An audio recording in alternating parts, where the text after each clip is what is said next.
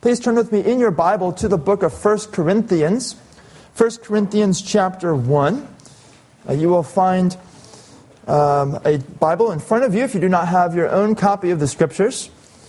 And you're welcome to use that. And if you don't own a Bible, there are Bibles available that you can take with you that are in the foyer.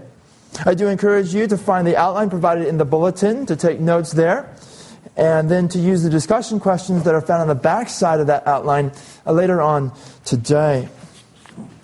We are in 1 Corinthians chapter 1. This epistle was written by the Apostle Paul. The Apostle Paul had been called by the Lord Jesus Christ when he was on his way to Damascus to arrest Christians. He was an enemy of the Lord Jesus, an enemy of the Church of Christ. But the Lord Jesus arrested him on his way to Damascus as he called him unto himself with an irresistible call. Calling Paul unto himself into fellowship with his Son, and calling Paul to serve the Lord Jesus as an apostle, as a witness of the risen Christ, and as an official representative of Christ, taking the word of Christ, not just to Jews, but beyond Jews, to Gentiles. And Paul has, by this point, he has been on 3 missionary journeys. It's during his 3rd missionary journey that he writes this letter to a church that he planted on his 2nd missionary journey. He had gone to Corinth. It seems to be that he was the first person to take the gospel to Corinth. Corinth was the sin city of the Roman Empire. Corinth was known for its sexual immorality. It was known for its pluralism. And if anything would be offensive to them, it would be the gospel of Jesus Christ, that there's only one God, and that apart from repentance of sin and faith in a man who was crucified, one will be judged by God for eternity. But if one repents of their sin and believes in this one who was crucified and was raised on the 3rd day in glory, who was the Son of God, who became flesh, if one believes in him, they receive forgiveness of sins, eternal life, all the riches of salvation. A very offensive message in a pluralistic society, an immoral society, a godless society. Paul was afraid. We read in the book of Acts. But the Lord Jesus appeared to him and said, "Do not be afraid, for I have many in this city." And the Lord proceeded to save those many in that city as he strengthened the Apostle Paul to continue to minister the gospel in Corinth. And the Lord called to himself men, women, boys, and girls, calling them into the fellowship of his Son and beginning to transform their lives. Now, Paul has heard of problems in the Corinthian church. More problems than he heard of in any of the other churches that he writes to in the New Testament. There are problems of immorality. There are problems of divisiveness and others. Paul has a whole list of concerns to address in this letter. And far more concerns to address in this letter than in any of his other epistles. Yet there's more of a weight at the beginning of this epistle on the perfect standing that the Corinthian believers have in Christ than there is at the front of any other epistle that Paul writes to a church. We saw that last time, how Paul emphasized the perfect position that these believers have in the Lord Jesus Christ. As those who are in Christ, they have been sanctified. That means that when they were justified by faith, God set them apart from sin and from the world unto himself for his service.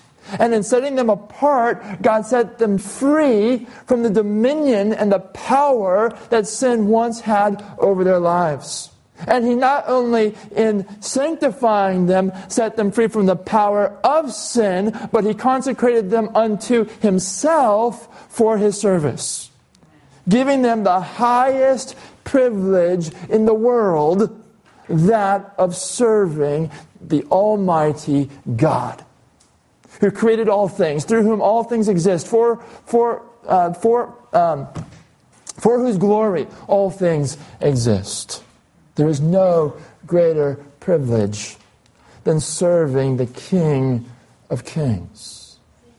And here you have sinners saved by grace. That's all of us as believers. Sinners saved by grace. And Paul says, you have been sanctified. You have been set apart unto God, unto his service. You have been called to be saints. That is the sovereign call of God, the effectual call of God. By his call, you have been made saints. Not by anything that you have done, but by the call of God, you have been made saints. Holy ones. You are the recipients of God's grace. You are the recipients of his peace. And in Christ, you are together with all in every place who call on the name of the Lord Jesus Christ. Whether Jew or Gentile, you are part of the body of Christ, composed of Jews and Gentiles. In all these places where the gospel is going, you are connected to all who call on the name of the Lord Jesus Christ, our Lord and theirs. Now, Paul in our text, he continues from there. He continues to speak of the operation of grace in the lives of the Corinthians, which tells us of the operations of grace in our lives as well, as believers in the Lord Jesus Christ. Paul is laying important foundation here up front, very quick in the epistle. Before he gets to addressing the problems in the church, he establishes our perfect position in Christ. When we're not living in a way that's pleasing to God, we're living in a way that is contrary to this perfect position that we have in Christ. And it's only because we have this perfect position in Christ that we can heed any of the instruction that Paul gives in his epistles for how we are now to live as those who have been redeemed by the precious blood of Jesus. So, with that as the context, I'm going to read to us 1 Corinthians chapter 1, verses 4 through 9. Please stand in honor of the Word of God.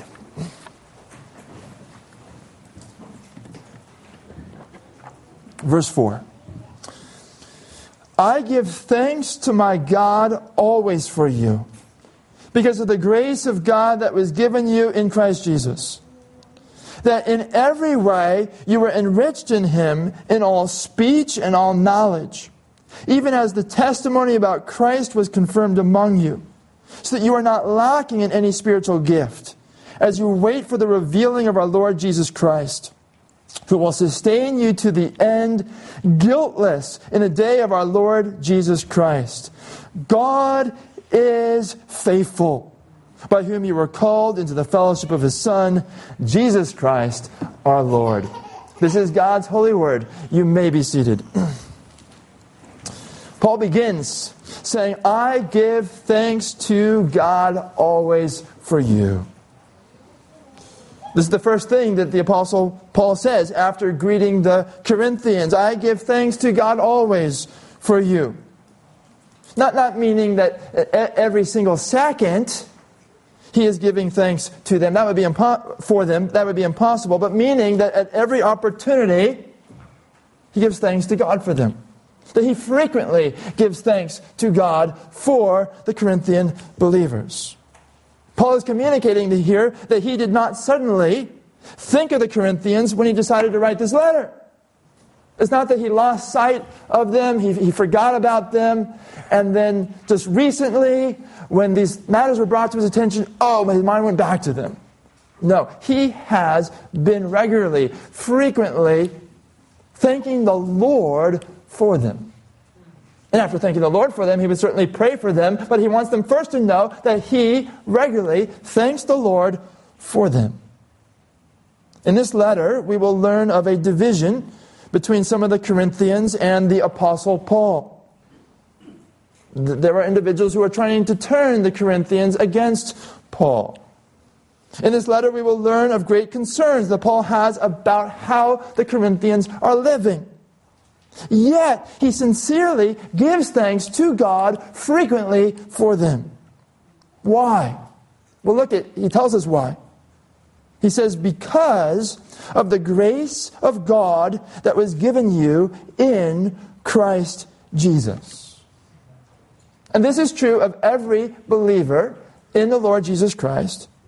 Every believer in Christ is a recipient of God's grace. And everything that this passage speaks of God doing in our lives, he does because of his grace. Grace is very central in our passage. He brings it up at the beginning of his thanksgiving, and then everything that he will tell us here follows from the grace of God that is given to the one who is in Christ. God's grace is his favor freely given to those who deserve just the opposite of his favor. And I want to tell you three things that stand in contrast to God's grace. The first thing that stands in contrast to God's grace is human merit. Human merit. Human deserving. God's grace, by definition, is unmerited. It's not based on human merit. We read in Isaiah chapter 64, verse 6. This is speaking of unregenerate Israel. We have all become like one who is unclean, and all our righteous deeds are like a polluted garment. Israel did some righteous deeds, but God said that the righteous deeds were like a polluted garment. And the same is true of your righteous deeds if you have not been saved by the Lord Jesus Christ. Whatever good things you may do, whatever outwardly righteous things you may do in God's sight, they are like a polluted garment. None of us has any merit on which to stand before a holy God, as the law of God shows all of us to be sinners against a holy God. In the parable that Jesus tells of the Pharisee and the tax collector in Luke 18, Jesus tells of a man who has a reputation of being a morally good person, who fasts twice a week, who gives tithes of all that he gets, and is on his way to hell. And another man in that same temple who was a sinful tax collector, who asked God to be merciful to him, the sinner, and who leaves the temple justified, declared righteous by God, the recipient of a right standing with God that will never be withdrawn. This is grace. It was not the outwardly moral person who walked away from that temple in a right standing with God. It was the one who knew he was a sinner and who cried out to God for mercy, who didn't stand on any supposed righteousness, but cried out to God for mercy. It was that one that received the gift of a right standing with God and walked away from the temple right with God. That's grace.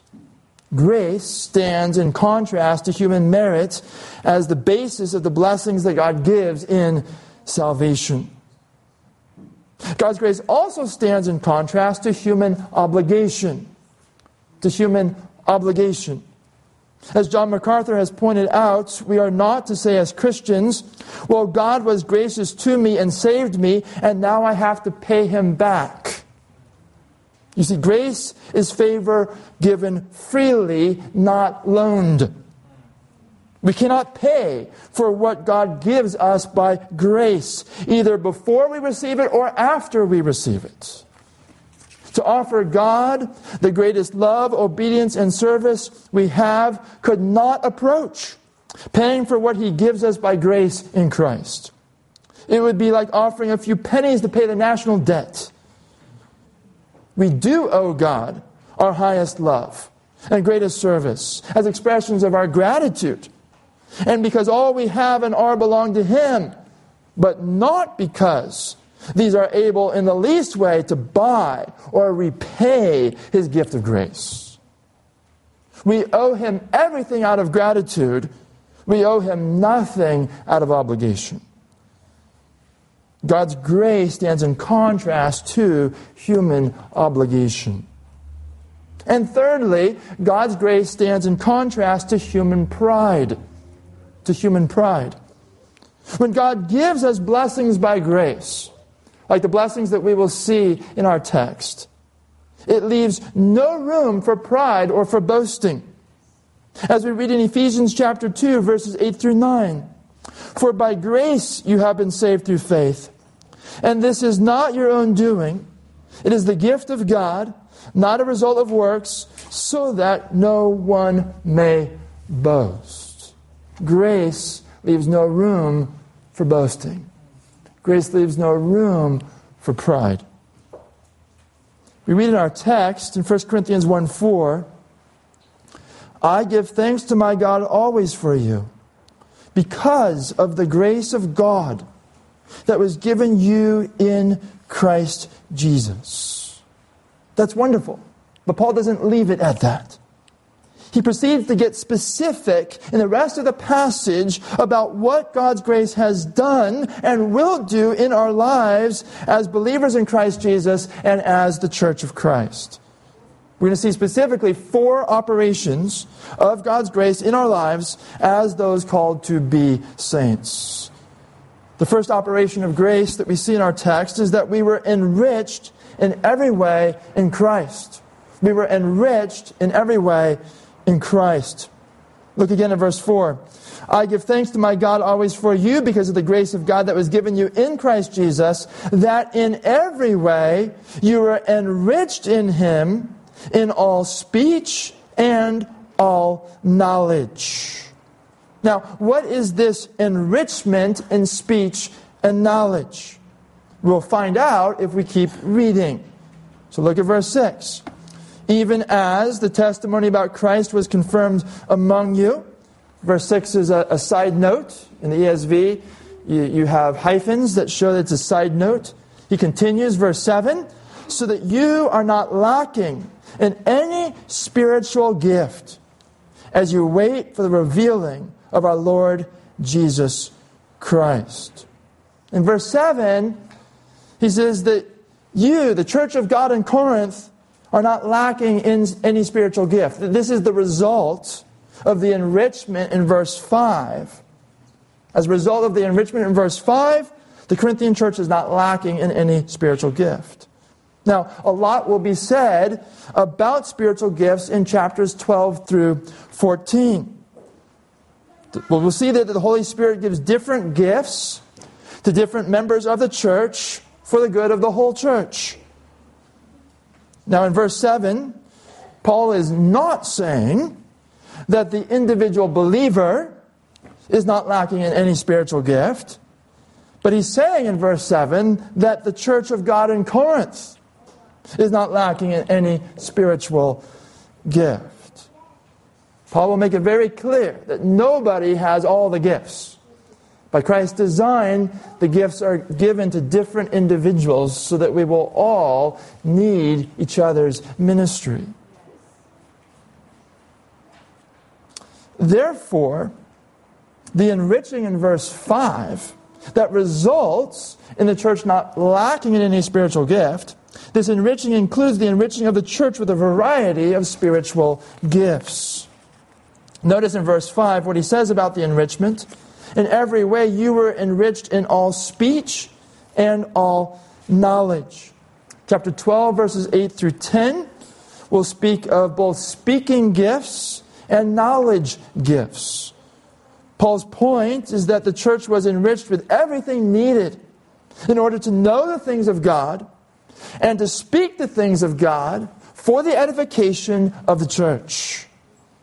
Though the revelatory gifts are no longer needed now that we have God's complete written revelation, what is said here in verse 5 is also true of us as a church, in that God has enriched us with all the gifts that we need in order to understand the Scriptures and to speak the truths of the Scriptures for the edification of the church. Now notice that in verse 5 that God has enriched us in Him. That is, in Christ. None of this enrichment can be received apart from Christ. It is all received from God through the Lord Jesus Christ. When you were converted to Christ and believed in Him, you were united to Christ.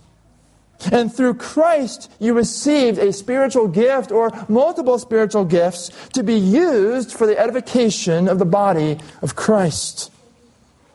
By apportioning gifts to each believer individually as He wills, God enriches the church for service to Him. Remember from verse 2 that believers have been sanctified in Christ Jesus. That we have been set apart by God unto Himself for His service. This is what it means that God has made us saints. And for God's service, we see in verse 5 that we as a church have been enriched. This is good news. We've been set apart to serve God, but how are we going to do it? Well, He enriches us so that we can serve Him. So we can fulfill His calling upon our lives as His redeemed ones. He has enriched us. There is no such thing as a spiritually impoverished church. There are churches who do not use the gifts that they have received. And there are churches that misuse the gifts that they have received. And Paul will rebuke the Corinthians for misusing the gifts that they received. But if a church is a true church that is united to Christ by faith, it has been enriched by God in every way in Christ. Now this means that we as a church can be useful to our Lord Jesus Christ. It means that we as a church can grow in all the ways that our Lord intends for us to grow. And it means that we need to utilize the spiritual riches. Just because we've received them doesn't mean we're using them. We've received them, so we need to utilize them. Now, as we utilize the spiritual riches for the glory of Christ, we need to be mindful that it is by God's grace that we have been enriched. Paul started out this thing communicating how he thanks God for them.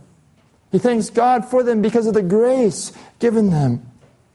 And he proceeds to speak about how by God's grace He has enriched the church for serving God. It's by God's grace that we've been enriched. So this is the first operation of God's grace stated in our text.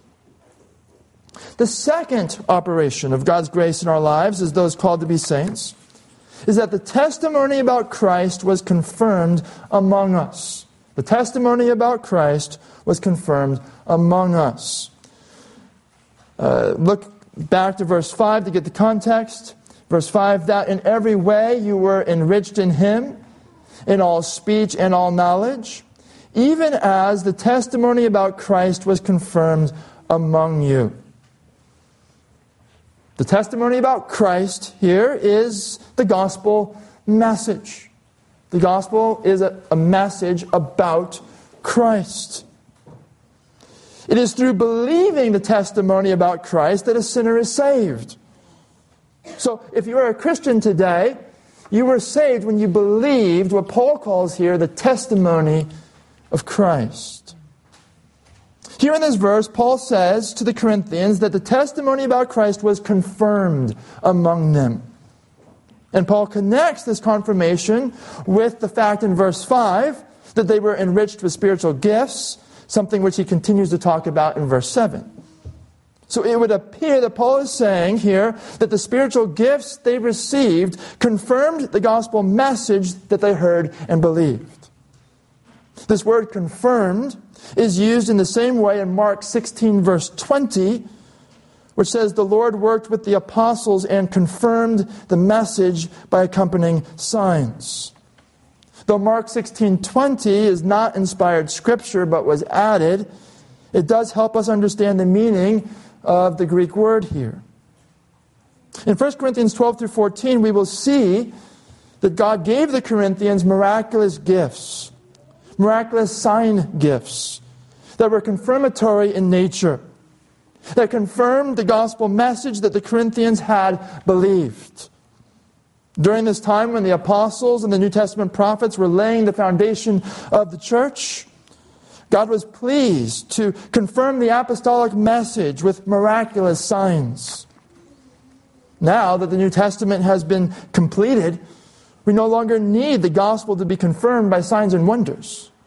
For the Apostle Peter, writing after most of the other New Testament books had been written, wrote in 2 Peter chapter 1 verse 19 that Scripture is, quote, more sure, unquote, than even the words that Peter heard God speak at Christ's transfiguration. How is Scripture more sure than the words that Peter heard God speak concerning His Son on that mountain? Scripture is more sure than God's words transmitted orally because Scripture is God's word in written form. In the completed New Testament, we have what Paul calls in our text the testimony of Christ. And we also have in the completed New Testament a sufficient record of some of the miraculous signs performed by the apostles that confirmed the testimony of Christ. And so we do not have the same need that the Corinthians had for that testimony to be confirmed by signs. However, there are other ways the testimony about Christ is confirmed in believers. Other ways that continue this day. The gospel of Christ is confirmed by its transforming power in hearts and lives. If you are a believer in the Lord Jesus Christ, think right now of how Christ has freed you from the hold that past sins had on your life. Think of how Christ has transformed your heart from a heart at rebellion against God to a heart that loves God. Think of how Christ has been transforming you to be more like Him. Now we are in process. We're in the middle of being sanctified. We're not glorified yet. But look at what Christ has already done in your heart and life from the time of your conversion onward. As Christians, we are living evidence of the truth of the gospel of Christ. We as a church can say that the testimony about Christ has been confirmed among us, as the power of the testimony of Christ has been unleashed in our lives. This is God's work, and it is of His grace, just like everything else in our passage is connected to this grace that God has given to us. It is the second operation of God's grace stated in our text. The third operation of God's grace in our lives as those called to be saints is that we are not lacking in any spiritual gift. We find this third operation in verse 7. It does overlap with what we've already seen. Verse 7, so that you are not lacking in any spiritual gift as you wait for the revealing of our Lord Jesus Christ. He says to the church of God in Corinth, you are not lacking in any spiritual gift. This does not mean that every church has every spiritual gift that God has ever given. It does mean that every church has every spiritual gift they need in order to serve the Lord as He intends. It does not mean that the local church has every spiritual gift needed in order to do what another church is doing. We like to look at bigger churches that have more well-known ministries. We can aspire to be like them. We have to understand, God has not given us every gift that is needed to be like another church. He's given us every gift that we need in order to be faithful to Him. He's given us every gift that we need in order to do the work that He's called us to do. What Paul says here does mean that the local church has every spiritual gift needed to do the work the Lord has for them to do. Now, these spiritual gifts are given to the individual members of the church for the good of the whole body. It's not that God gives a collective gift. I'm going to give this church the gift of teaching, and it just somehow belongs to the church collectively. No, He gives gifts to the church by giving gifts to the individual members of the church, giving gifts individually as He sovereignly is pleased to do. Gifts that will work in concert with one another to fulfill the purpose that God has for this church. Now, notice the term spiritual gift, or simply gift, here in verse 7. My edition of the ESV has the term spiritual gift. The ESV has gone through several editions. The current edition simply has the word gift.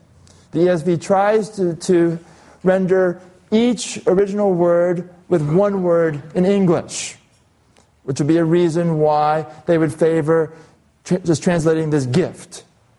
At the same time, there's not a perfect one-to-one correspondence between Greek words and English words, so you do want to give the sense of it, and certainly the sense of this Greek word is spiritual gift, and in context, that's what Paul is talking about.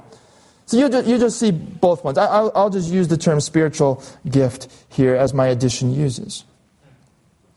The Greek word that spiritual gift is translated from is charisma, which is closely related to the Greek word for grace, charis. This word charisma speaks of a gift given by grace. It's a grace gift. Spiritual gifts are gifts of God's grace. In this section, Paul is connecting the church's spiritual gifts with the grace that he said in verse 4, we have received. God gives spiritual gifts by His grace, which means there is no place for boasting in our gifts, though that is exactly what the Corinthians were doing. They were boasting in the gifts that they had, or they were jealous of those who had a different gift that they would prefer. That God gives spiritual gifts by grace means there's no room for boasting in whatever gifts God has given to us. There's no room for comparing the gift you have received with the gift someone else has received. They're all given by grace. They're not given by merit. Given by grace, as God sovereignly wills. Every Christian has received one or more spiritual gifts to be used in concert with the gifts of others for the edification of the church. Whether your gift is proclaiming God's word, or serving, or teaching, or exhorting, or giving, or leading, or doing acts of mercy, or whatever other gift, you can take no credit for your gift. No matter how great your giftedness is. At the women's conference, we were quoting from Charles Spurgeon. He's been recognized in history as someone who is greatly gifted by the Holy Spirit in preaching the Word of God. But no matter how great your giftedness, You cannot take credit for it. Your gift does not lift you above anyone else in the church. Spurgeon's gift of preaching did not lift him above those in that same church who were gifted to, behind the scenes, serve others. Behind the scenes, show mercy to others. Our gifts do not lift us above anyone else in the church, because God has given us these gifts by grace. A spiritual gift is a supernatural enablement to edify the body of Christ in a specific way, and all the glory goes to God. Now, it's okay if you don't know exactly what your spiritual gift is. The important thing is that we understand that we have been given spiritual gifts, and that we seek to edify the body. We seek to serve the Lord Jesus Christ in the church. And as we do so, in dependence upon the power of the Holy Spirit for the glory of God, we will be using the gifts that God has given to us. And over time, you may be able to discern the specifics about the gift that God has given to you. We'll talk a lot more about that when we get to chapters 12 through 14. But right now, we are to see that the church is not lacking in any spiritual gift that it needs for serving the Lord Jesus Christ. Now, Paul goes on in verse 7, you are not lacking in any spiritual gift as you wait for the revealing of our Lord Jesus Christ. That is, waiting for the return of our Lord Jesus Christ. As the Bible speaks of His return as a revealing of Him in His exalted state. And if you want a description of Christ in His exalted state, read John's description in Revelation chapter 1. It's quite a description of the exalted Christ. You are not lacking in any spiritual gift as you wait for the revealing of our Lord Jesus Christ. The church waits for this. Or the New American Standard translates it, eagerly awaits the coming of Christ. The Greek word does communicate that idea of an eager waiting for. We don't dread the coming of Christ. We eagerly wait for the coming of Christ. Now, why does Paul, when speaking of spiritual giftedness, mention our eager waiting for the revealing of our Lord Jesus Christ? It is because our Lord has given us these gifts to be used in His service until He returns. We are to use the gifts with the eager expectation of our Master's return, at which time we will give an account to the Lord Jesus of our service. Paul intentionally speaks in this verse of Christ as, quote, our Lord. That He is our Lord means that we are His servants. For the Christian, serving our Lord and Savior is a privilege. He is our Master because He purchased us with His precious blood. He redeemed us, making us His own. He brought us into relationship with Him so that we now know Him as our Lord, our Master. And for us as believers, it is a privilege to serve the King of Kings and the Lord of Lords, Jesus Christ, who died for us and was raised for our justification. And Jesus gave several parables that speak of how He, as our Master, would entrust us with resources to be used in His service during His absence. Right now He's absent. He has ascended to the right hand of the Father. He's promised that He will come again. He has sent His Spirit to us. We have His Spirit.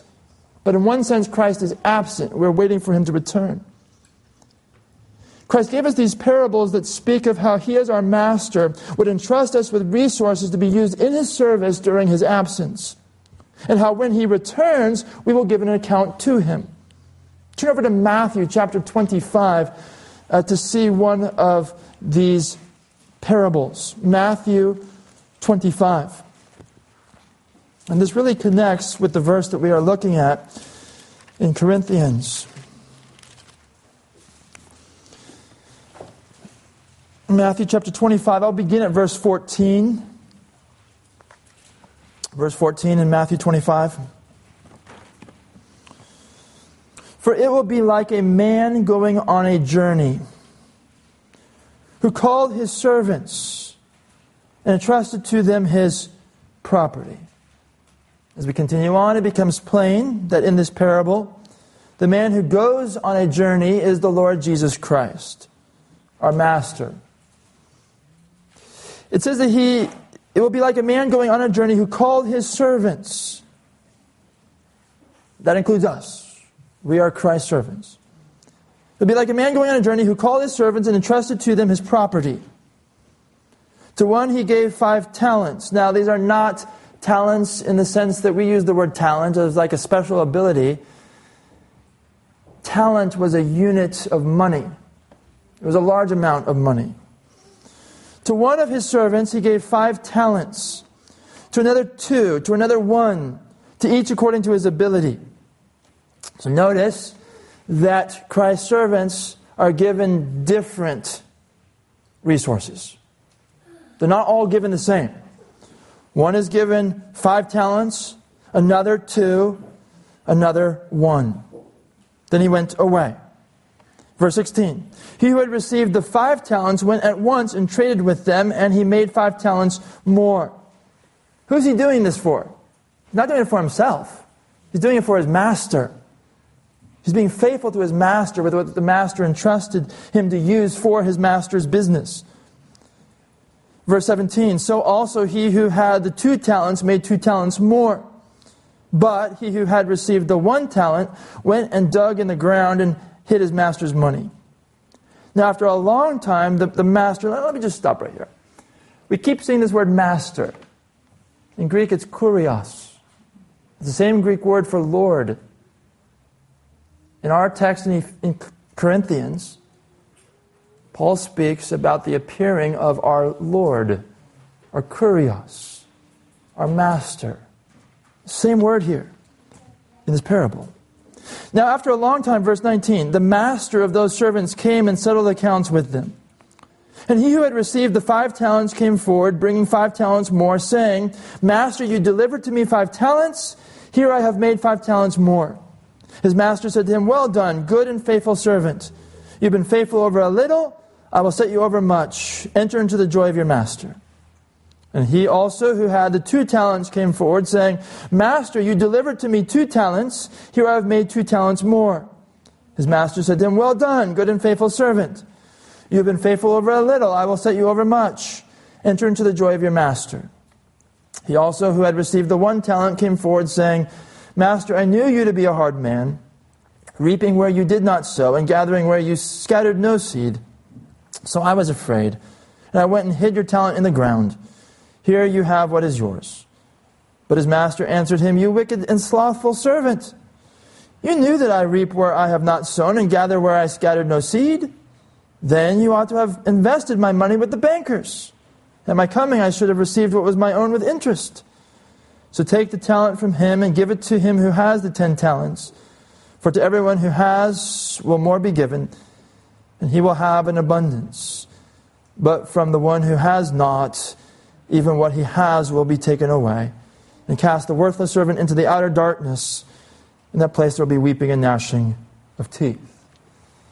So the last servant is like those in the Sermon on the Mount, Matthew 7, that will say to Jesus, Lord, Lord. And Jesus will say, Away from me, I never knew you. These will be like the goats in the other parable that Jesus tells in this chapter, who will be sent away from the Lord. But what I want us to focus on is with the first 2, the real servants of the Master. They're entrusted with different things by the Lord Jesus Christ during his absence and at his return. They give an account. The Lord Jesus Christ is looking for faithfulness. He's not looking for the total amount that you produced.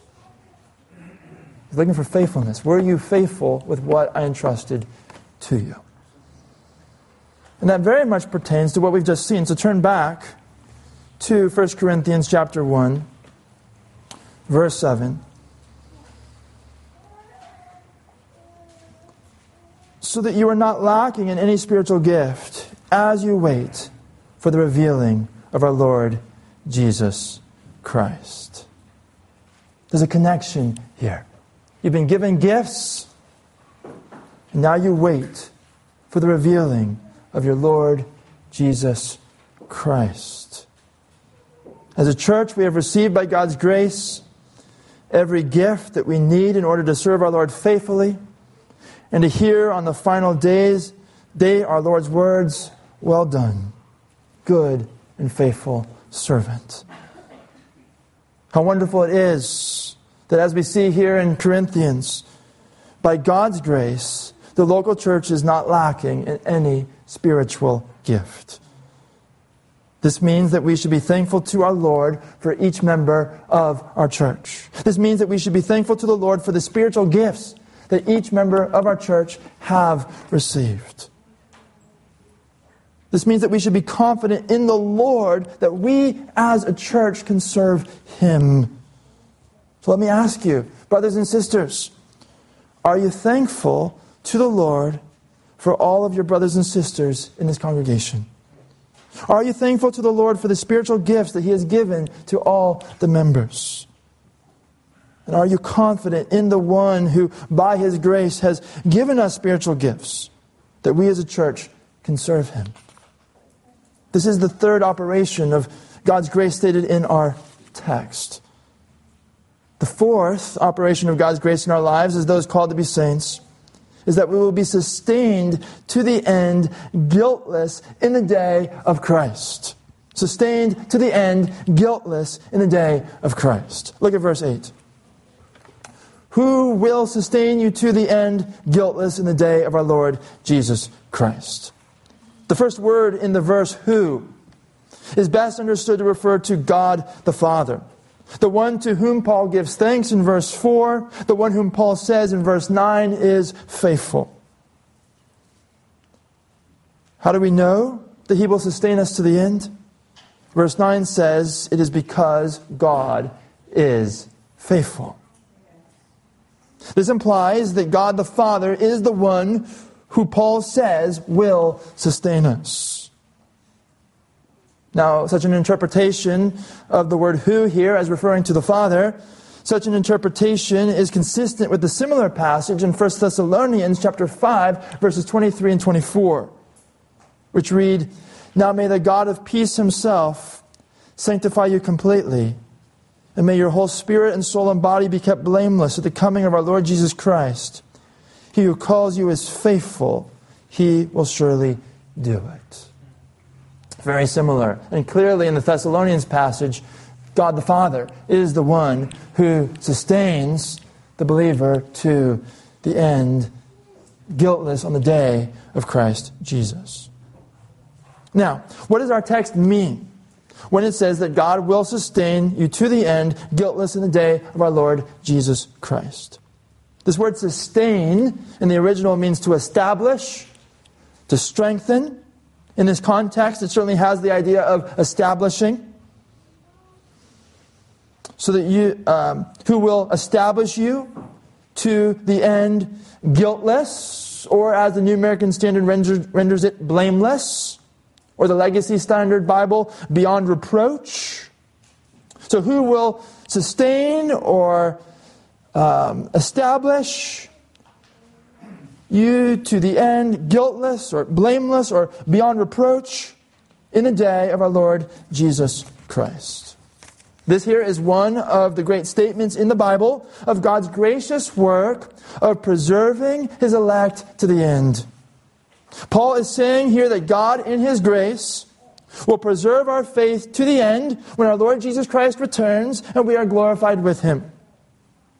Paul is saying that God in His grace will continue to produce the fruit of saving faith in our life to the end.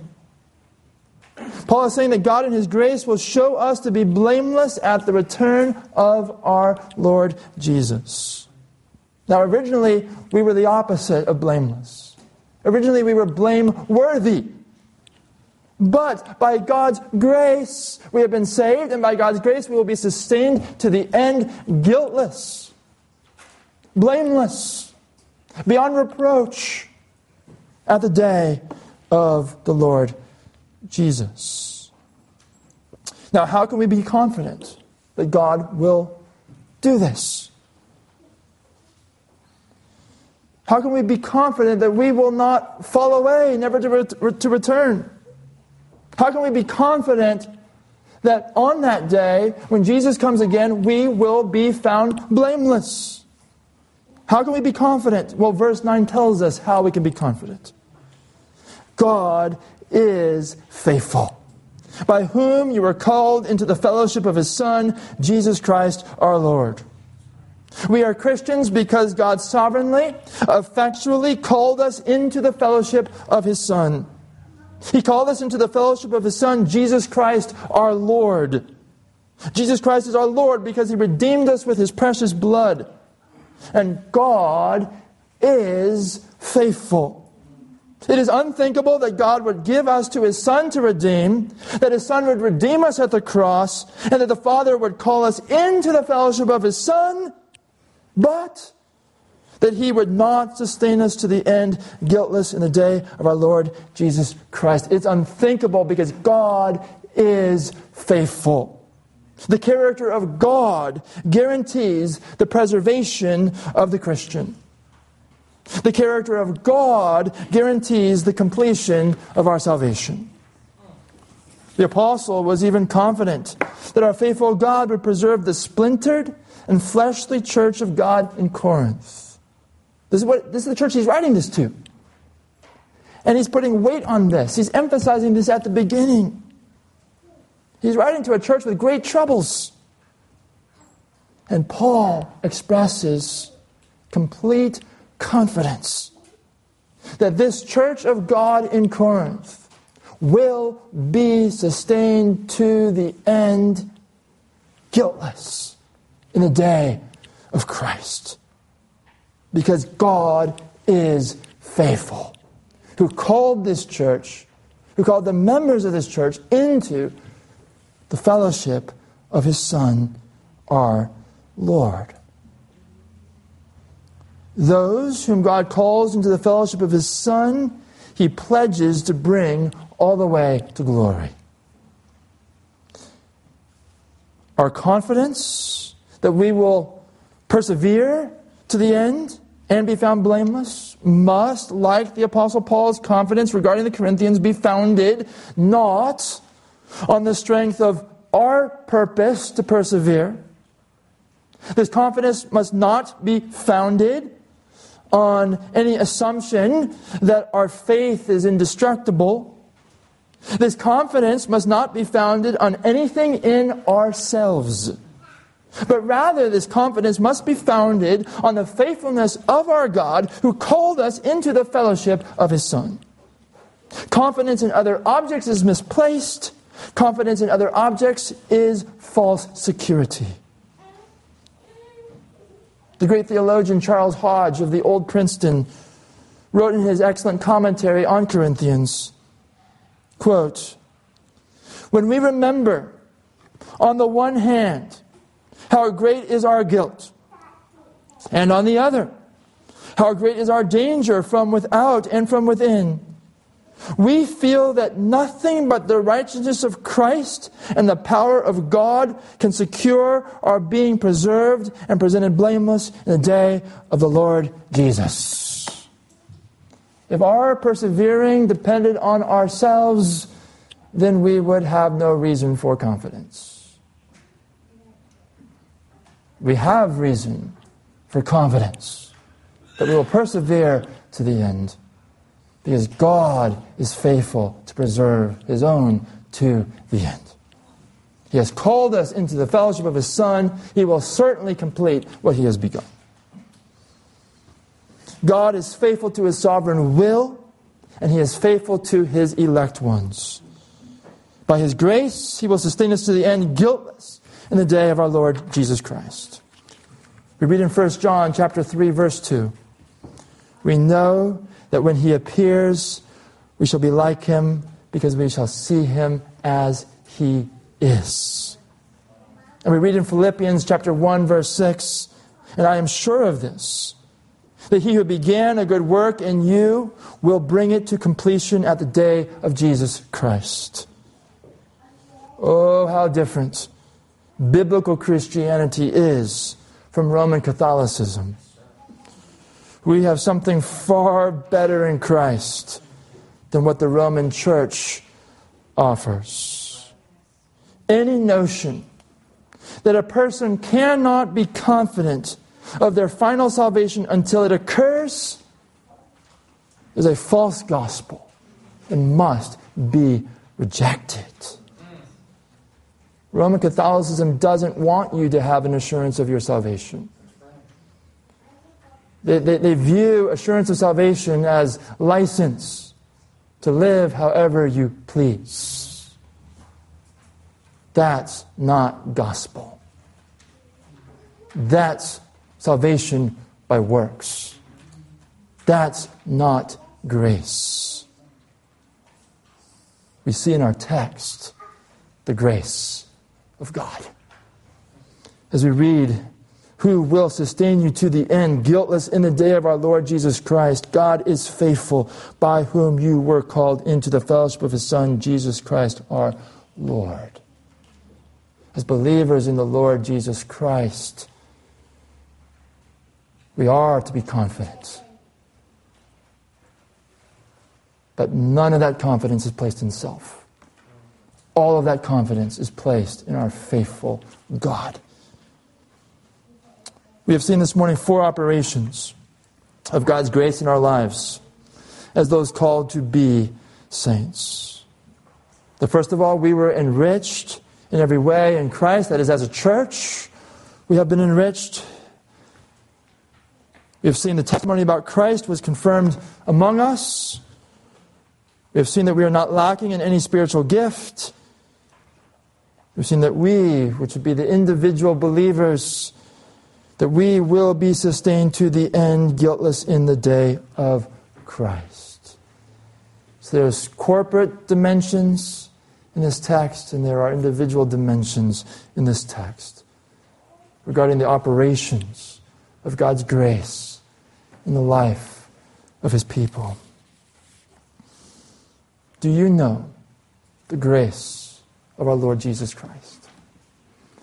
I read to you before from Isaiah, where it was said of Israel that all our righteous deeds are as filthy garments in God's sight. I referred to that parable that Jesus told about the 2 men who came into the temple to pray. That guy who was outwardly moral, he was a Pharisee. He studied the Word of God. He memorized the Word of God. He probably taught the Word of God. Outwardly religious, outwardly righteous, outwardly good. And that's what he stood on. He was confident that he would go to heaven, that he was under the blessing of God because of the fact that he did these different works of the law. And at the same time, there was that tax collector. Tax collectors were viewed as some of the most sinful individuals in the nation of Israel. That they were known for cheating their own people. They were known as traitors against their people as they were taxing for Rome. They were known as sinners. He knew himself to be a sinner. Here you had the Pharisee. On the one hand, he was looking at the tax collector and saying to God, I thank you, God, that I'm not like this tax collector. Unlike him, I do these different things. He's holding up his righteousness to God. In contrast, you have the tax collector who doesn't even have any sense that I can look up to God, where God is located, where God is seated in the heavens in great humility. He's looking down. He knows he's not worthy to be in the presence of God. But something brought him into the temple that day. He's beating his breast as he thinks about his sin against the holy God. The temple was meant to picture the holiness of God. That God is set apart from us. He's set above us. And that we are separated from Him because of our sin. He comes into this temple and he knows something of the holiness of God. He knows of his sin. He knows he's not worthy to be there. He's not worthy to approach God. But by the working of God in his heart, he cries out to God, God, be merciful. More literally, God, be propitious to me, the sinner. Not a sinner, but the sinner. I'm the chief of sinners. Be gracious to me, the chief of sinners. Be propitious to me.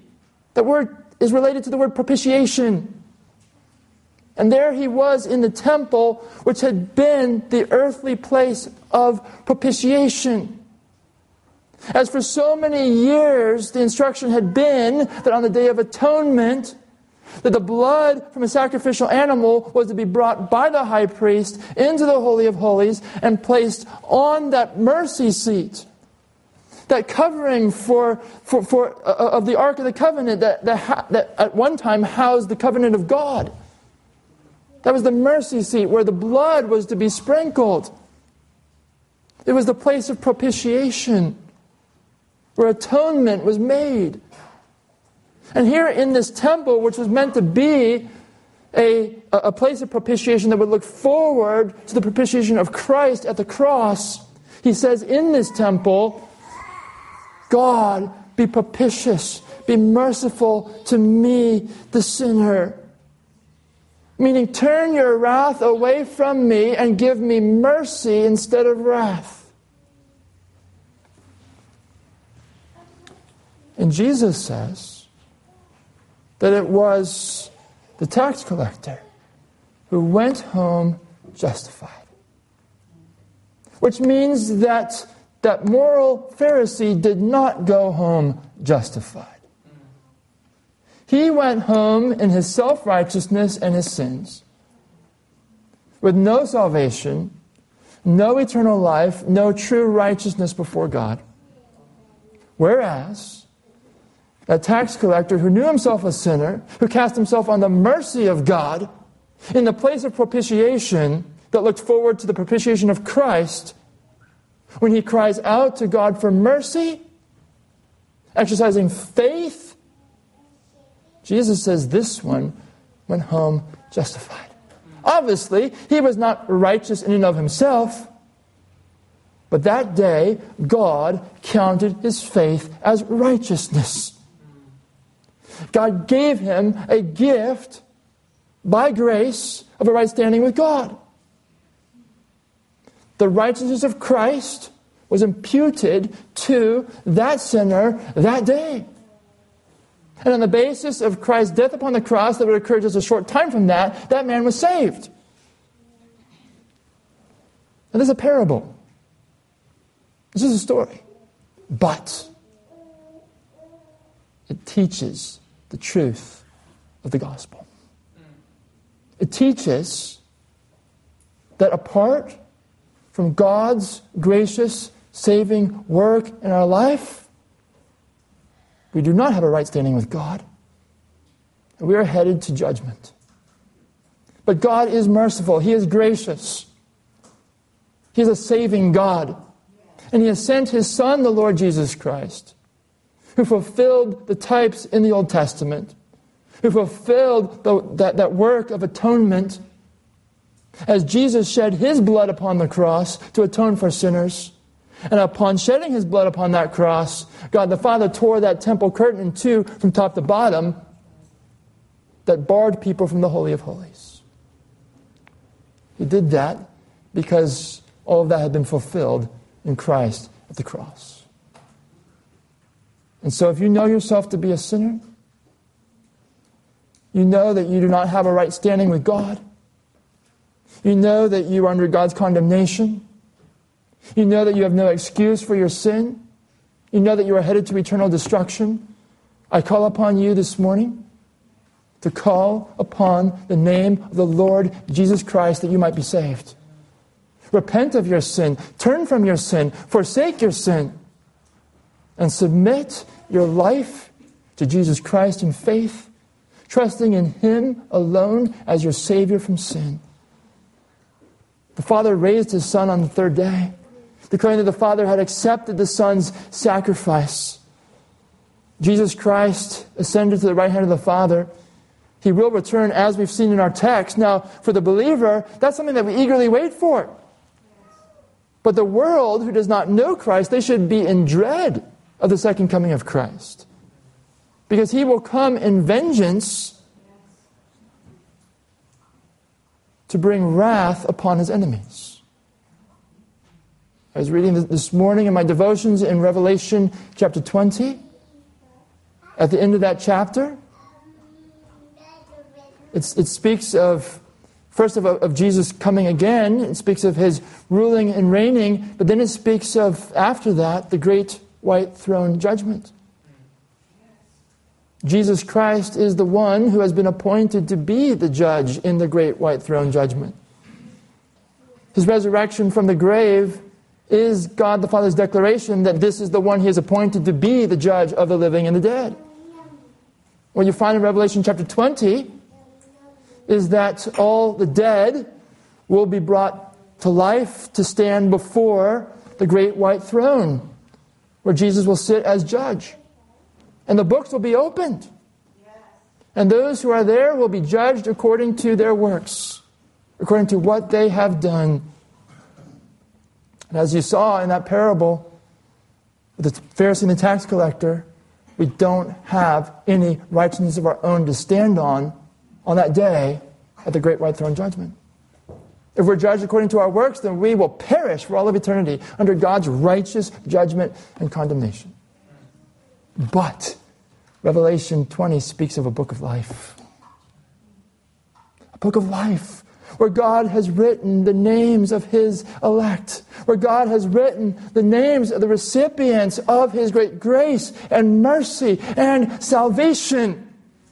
And it says if one's name is found in the book of life, they will not go into judgment, but they will forever be with the Lord in the new heavens, the new earth, the new Jerusalem, in which there will be no tears, no pain, nothing displeasing to the Lord, but perfect righteousness forever and ever in the presence of the Lord Jesus Christ. And so, there's no way to avoid physical death, and there is no way to avoid eternal death, eternal judgment, apart from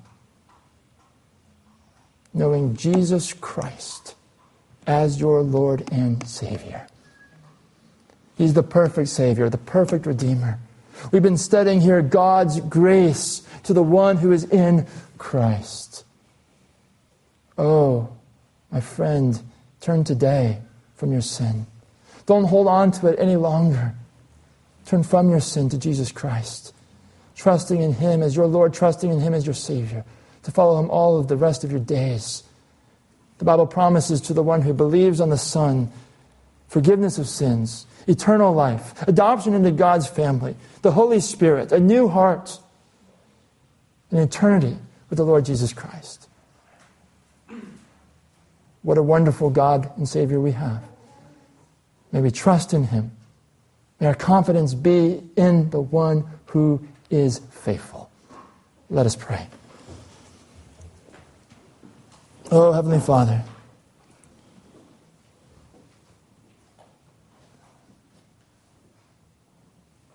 it's only in the righteousness of Christ that we can stand before you. We thank you, Father, for your great grace, your great work of salvation, salvation from the power of sin, and ongoing salvation as you are conforming our lives to Christ's holy character, and a future salvation, a glorification with Christ, at which time the believer will be found blameless before the Lord Jesus because of your faithful work of preserving your own. You're saved from the penalty of sin, and one day you will save from all other aspects of sin. Oh Lord, help us to trust in you and enable us to share the glorious gospel of Christ with others. And we pray, Father, that you would really root us, really ground us in our understanding of these things. That you would really root us and ground us in an understanding of what you have given us in the Lord Jesus, in whose name we pray. Amen.